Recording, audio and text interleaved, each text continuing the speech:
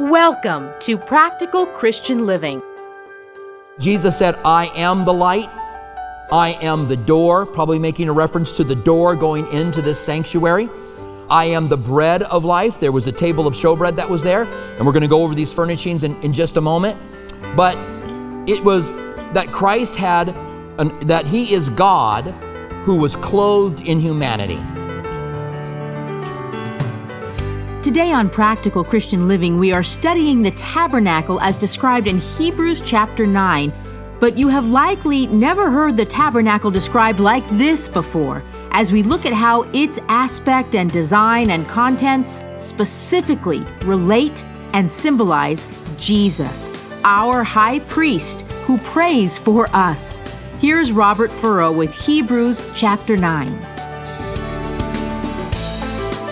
Father, thank you so much again for your word. It really is rich and powerful and deep and meaningful, and it works inside of us, especially when we're dealing with this topic that we're dealing with here today, and that is this new covenant and what's happening in heaven and what changed from the Old Testament to the New Testament from what here is called the Reformation.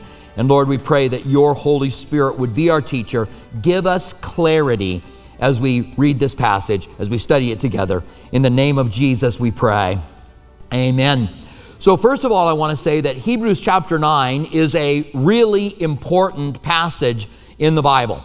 It's just an important section of Scripture for us to know and understand and clearly get what is being said here. Secondly, it's the kind of chapter that you can read when you're doing your Bible reading at home and just get lost and just read it and at the end go, thank you, Lord, for your word, and just go, I'm moving on because I got kind of lost in it. So we're going to try to slow down enough to where we can really grasp what's going on here and what's being said. We have learned so far in the book of Hebrews that there has been a change from the law, that the law out of necessity, that we are no longer under the law. Now we know that the Bible tells us that in so many different places. So we know we are not under the law. But one of the reasons that we can't still be under the law is the fact that Jesus is our high priest today. If we were still under the law and Jesus was our high priest, he would be breaking the law because he is from the tribe of Judah. And we studied that last week in chapter 8. We saw that there was a change out of necessity to the law, and that Jesus is a high priest by the order of Melchizedek, which was this man who shows up in the Old Testament. And now he's going to talk about in more detail how the things in the tabernacle and in the law are a shadow of the reality that is up in heaven. So that's kind of the setting for this chapter. We're going to start by talking about the earthly sanctuary, and then we're going to talk about the heavenly sanctuary. So there's a sanctuary that is up in heaven, and this tabernacle was given as a copy of this sanctuary that's up in heaven. And when you read about the old tabernacle, we're not talking about the temple because the temple was expanded beyond what the tabernacle was, but when we read about the tabernacle, which the word tabernacle simply means tent, and so it was the tent that they took with them in the wilderness. When they would camp, they would put up this tabernacle and they would make sacrifices there. When we talk about that, it is from Exodus 25 through 40. I heard someone say once that there's more given about the tabernacle and the details of the tabernacle than any other topic in the entire Bible. Now, I haven't had time to check that out or to consider whether or not there might be something that would have more detail in it, but there's 15 chapters in Exodus that are on the tabernacle, the way that it is to be built, the details of it. And they were to make it exactly like Moses was told to make this, and we get the idea why now. All right? So let's talk about the tabernacle first, and we'll get this in the first few verses, and then we'll talk about the limitations of that, and we'll go on from there. So verse 1 of Hebrews chapter 9, it says, "Then indeed, even the first covenant had ordinances of divine service and the earthly sanctuary."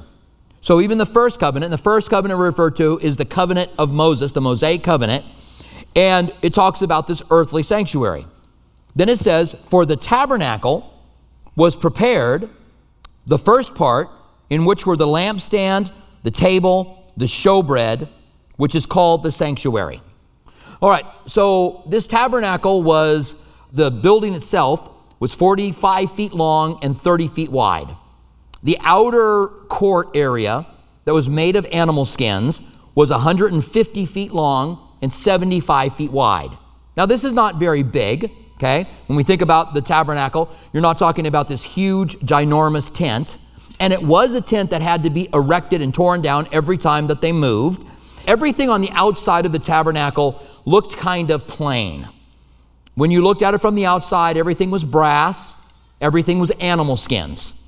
And the outer edge seems to be, there's some controversy as to whether or not it was porpoise skins or whether it was badger skins. But the outer portion of it looked kind of plain.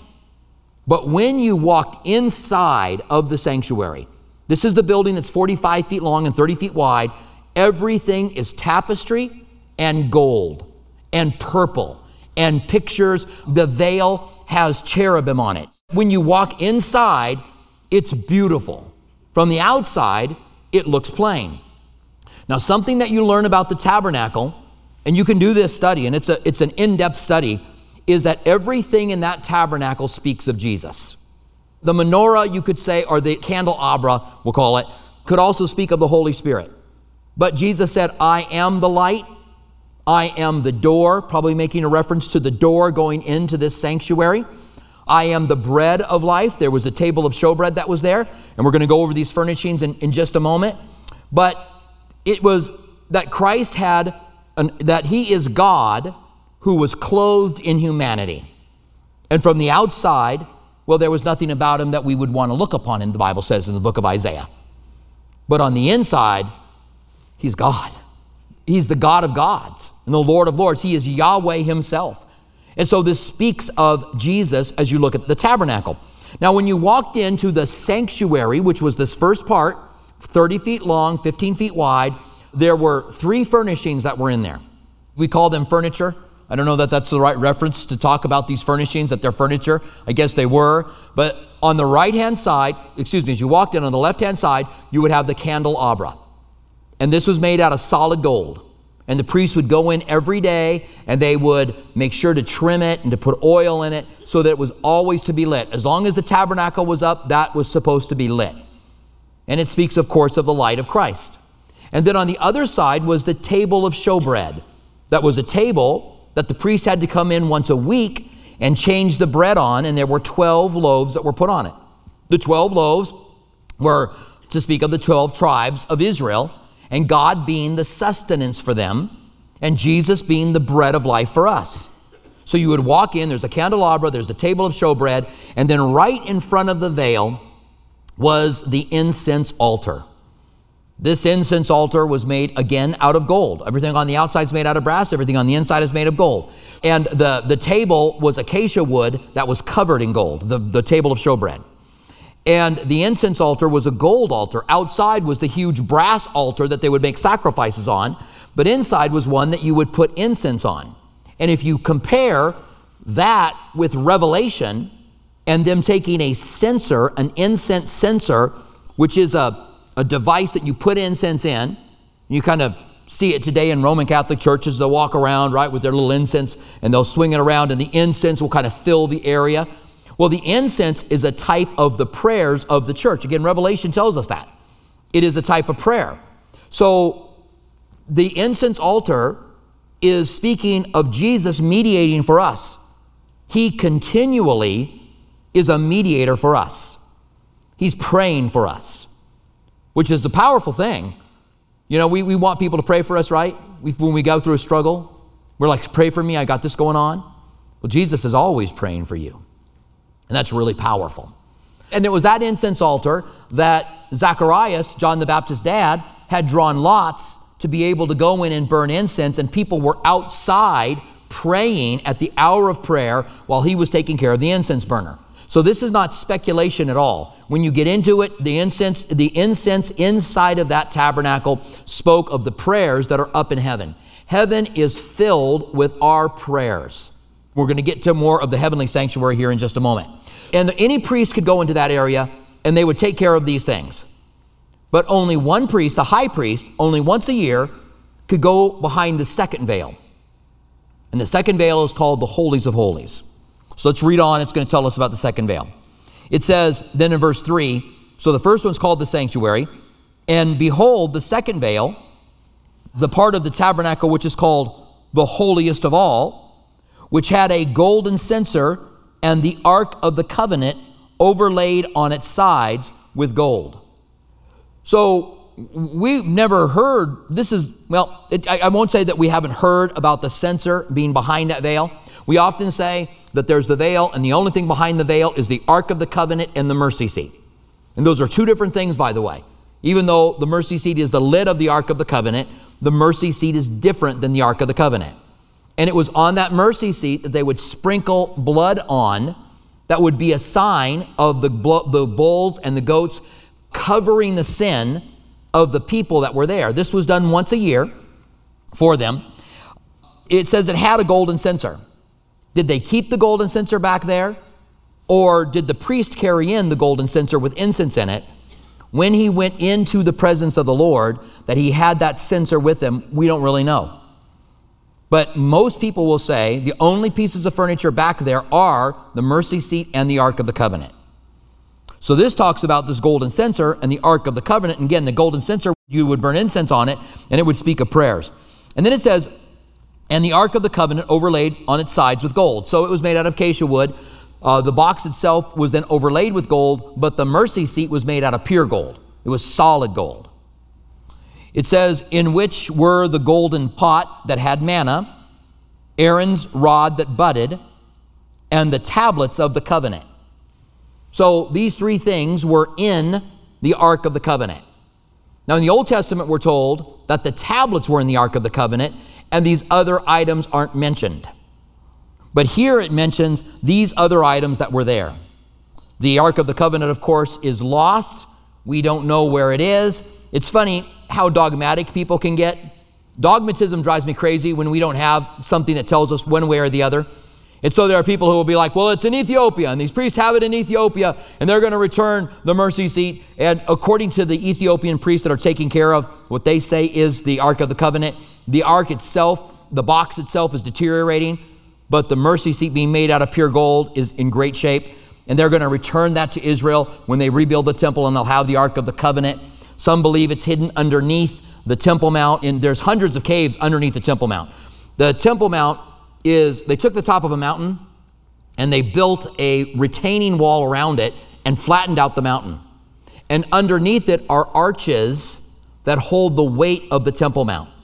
And all of these arches makes nooks and crannies and caves, and because it is a holy spot for Islam, they cannot go and excavate there. They can't do an archaeological dig on the Temple Mount. So some claim that it's there. And again, you're going to run into people who will say, we know it's there. They're going to be really dogmatic about it.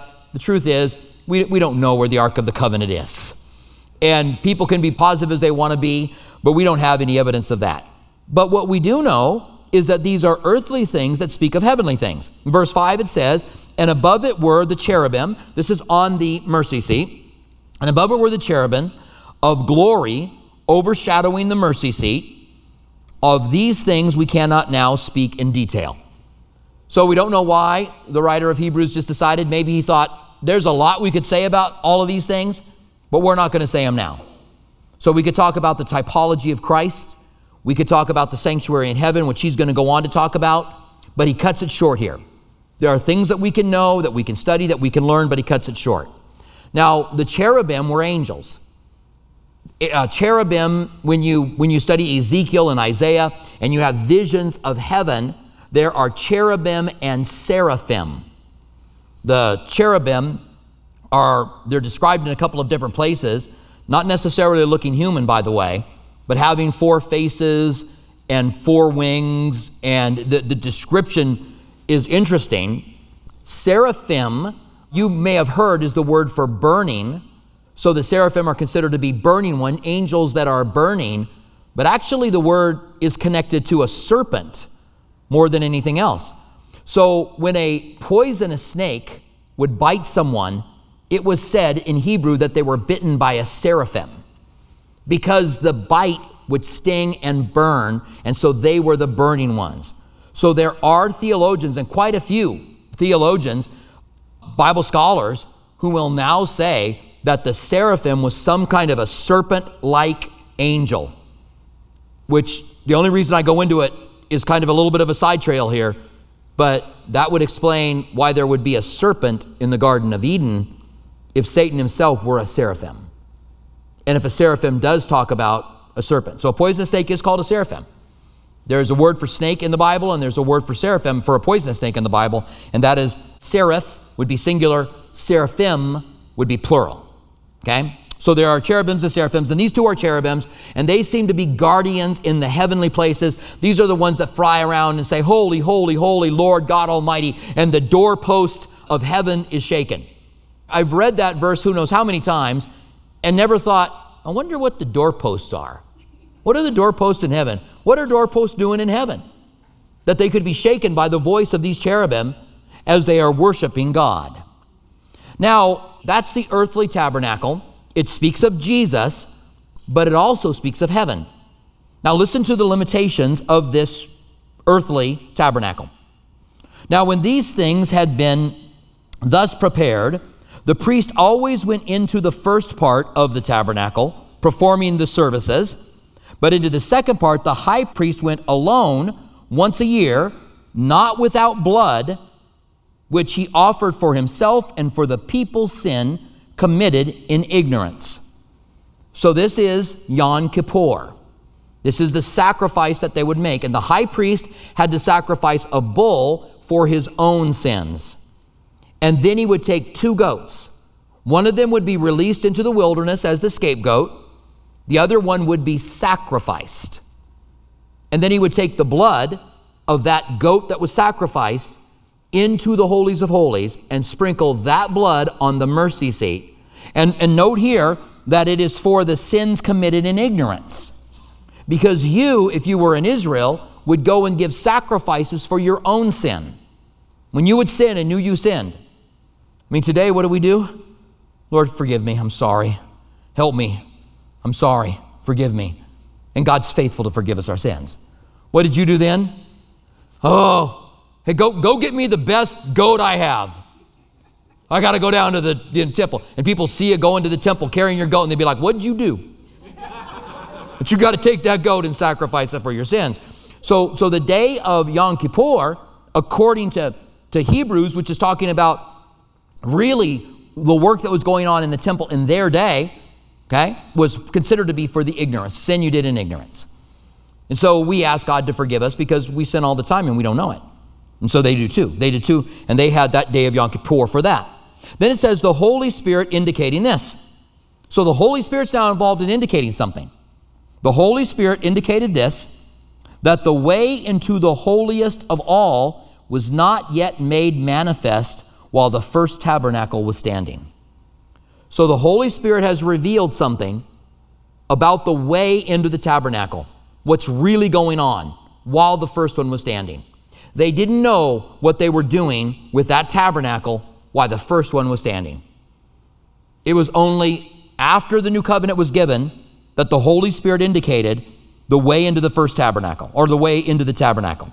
Verse 9, it was symbolic for the present time in which both gifts and sacrifices are offered and cannot make him who performed the services perfect in regard to the conscience. So you give gifts and sacrifices. A gift was given to God or given to the priests and not killed.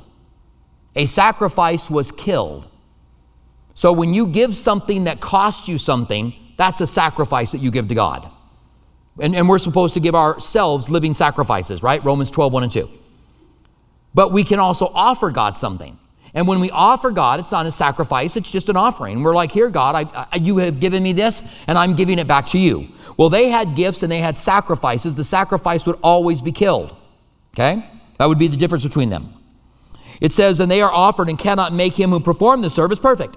So that when you would offer those animals, for your sins, or for whatever sacrifices it were. Leviticus has 5 of them that are to be given: the sin offering, the burnt offering, the peace offering. So there's all these different kinds of offerings. There were also sacrifices made every morning and every evening in the tabernacle.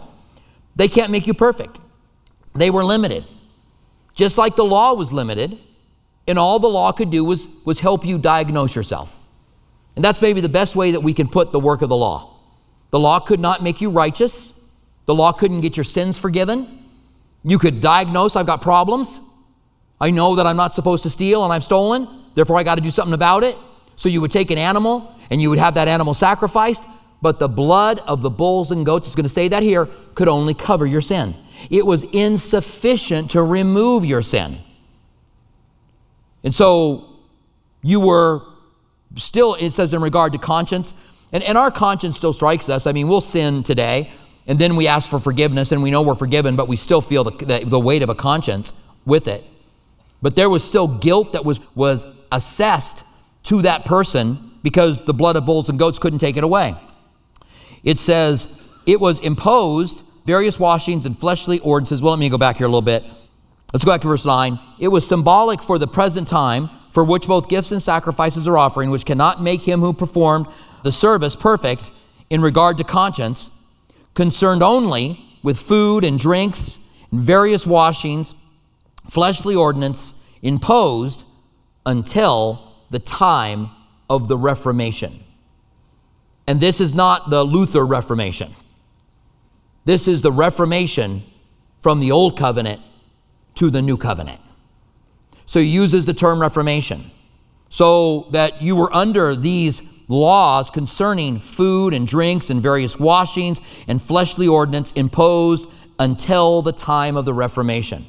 Again, we're being told that the Old Testament, the Old Covenant, is no longer applicable. It has been fulfilled. It has been set aside. Again, if it was still, Jesus couldn't be a high priest because he would be breaking the law. So it has to be fulfilled. It has to be completed.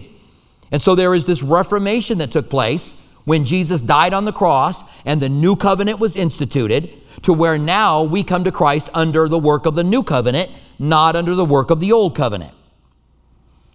But it also speaks of something else. It speaks of this new covenant and the way we entered into it. Verse 11, but Christ, literally Messiah, right? But Christ came as high priest of the good things to come, with the greater and more perfect tabernacle, not made with hands, that is, not of this creation, not with the blood of bulls and calves, but with his own blood, entered the most holy place for all. So this tabernacle on earth is a type of a tabernacle that is up in heaven. And that is why it had to be made so perfect, and they had to follow the pattern exactly. And that tabernacle in heaven has never had the blood of bulls and goats sacrificed on it. It is only Jesus who entered in as the high priest into that tabernacle in heaven. Thank you for joining us for Practical Christian Living with Robert Furrow.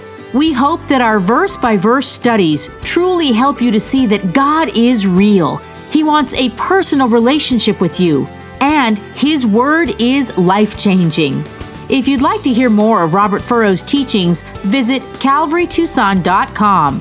For our local listeners, we invite you to join us at one of our 2 campuses. Our East Campus at Speedway and Camino Seco meets Saturdays at 6 p.m. and Sundays at 9:45 a.m. Our West Campus, south of Palo Verde and I-10, meets Sunday mornings at 8:30 and 11 a.m. Our midweek service times are Wednesday evening at 6 p.m. at our East Campus and 7:15 p.m. at our West Campus. If you prefer, you can watch our service at live.calvarytucson.com and also on our Facebook page and YouTube channel. Our online campus is available during East Campus service times. If Practical Christian Living has blessed you and you'd like to donate, please visit PCLAZ.org. That's PCLAZ.org. where you can make a secure one-time donation or sign on to become a monthly partner on a reoccurring basis. Have you accepted Jesus into your life, or do you have questions about salvation? We'd love to hear from you.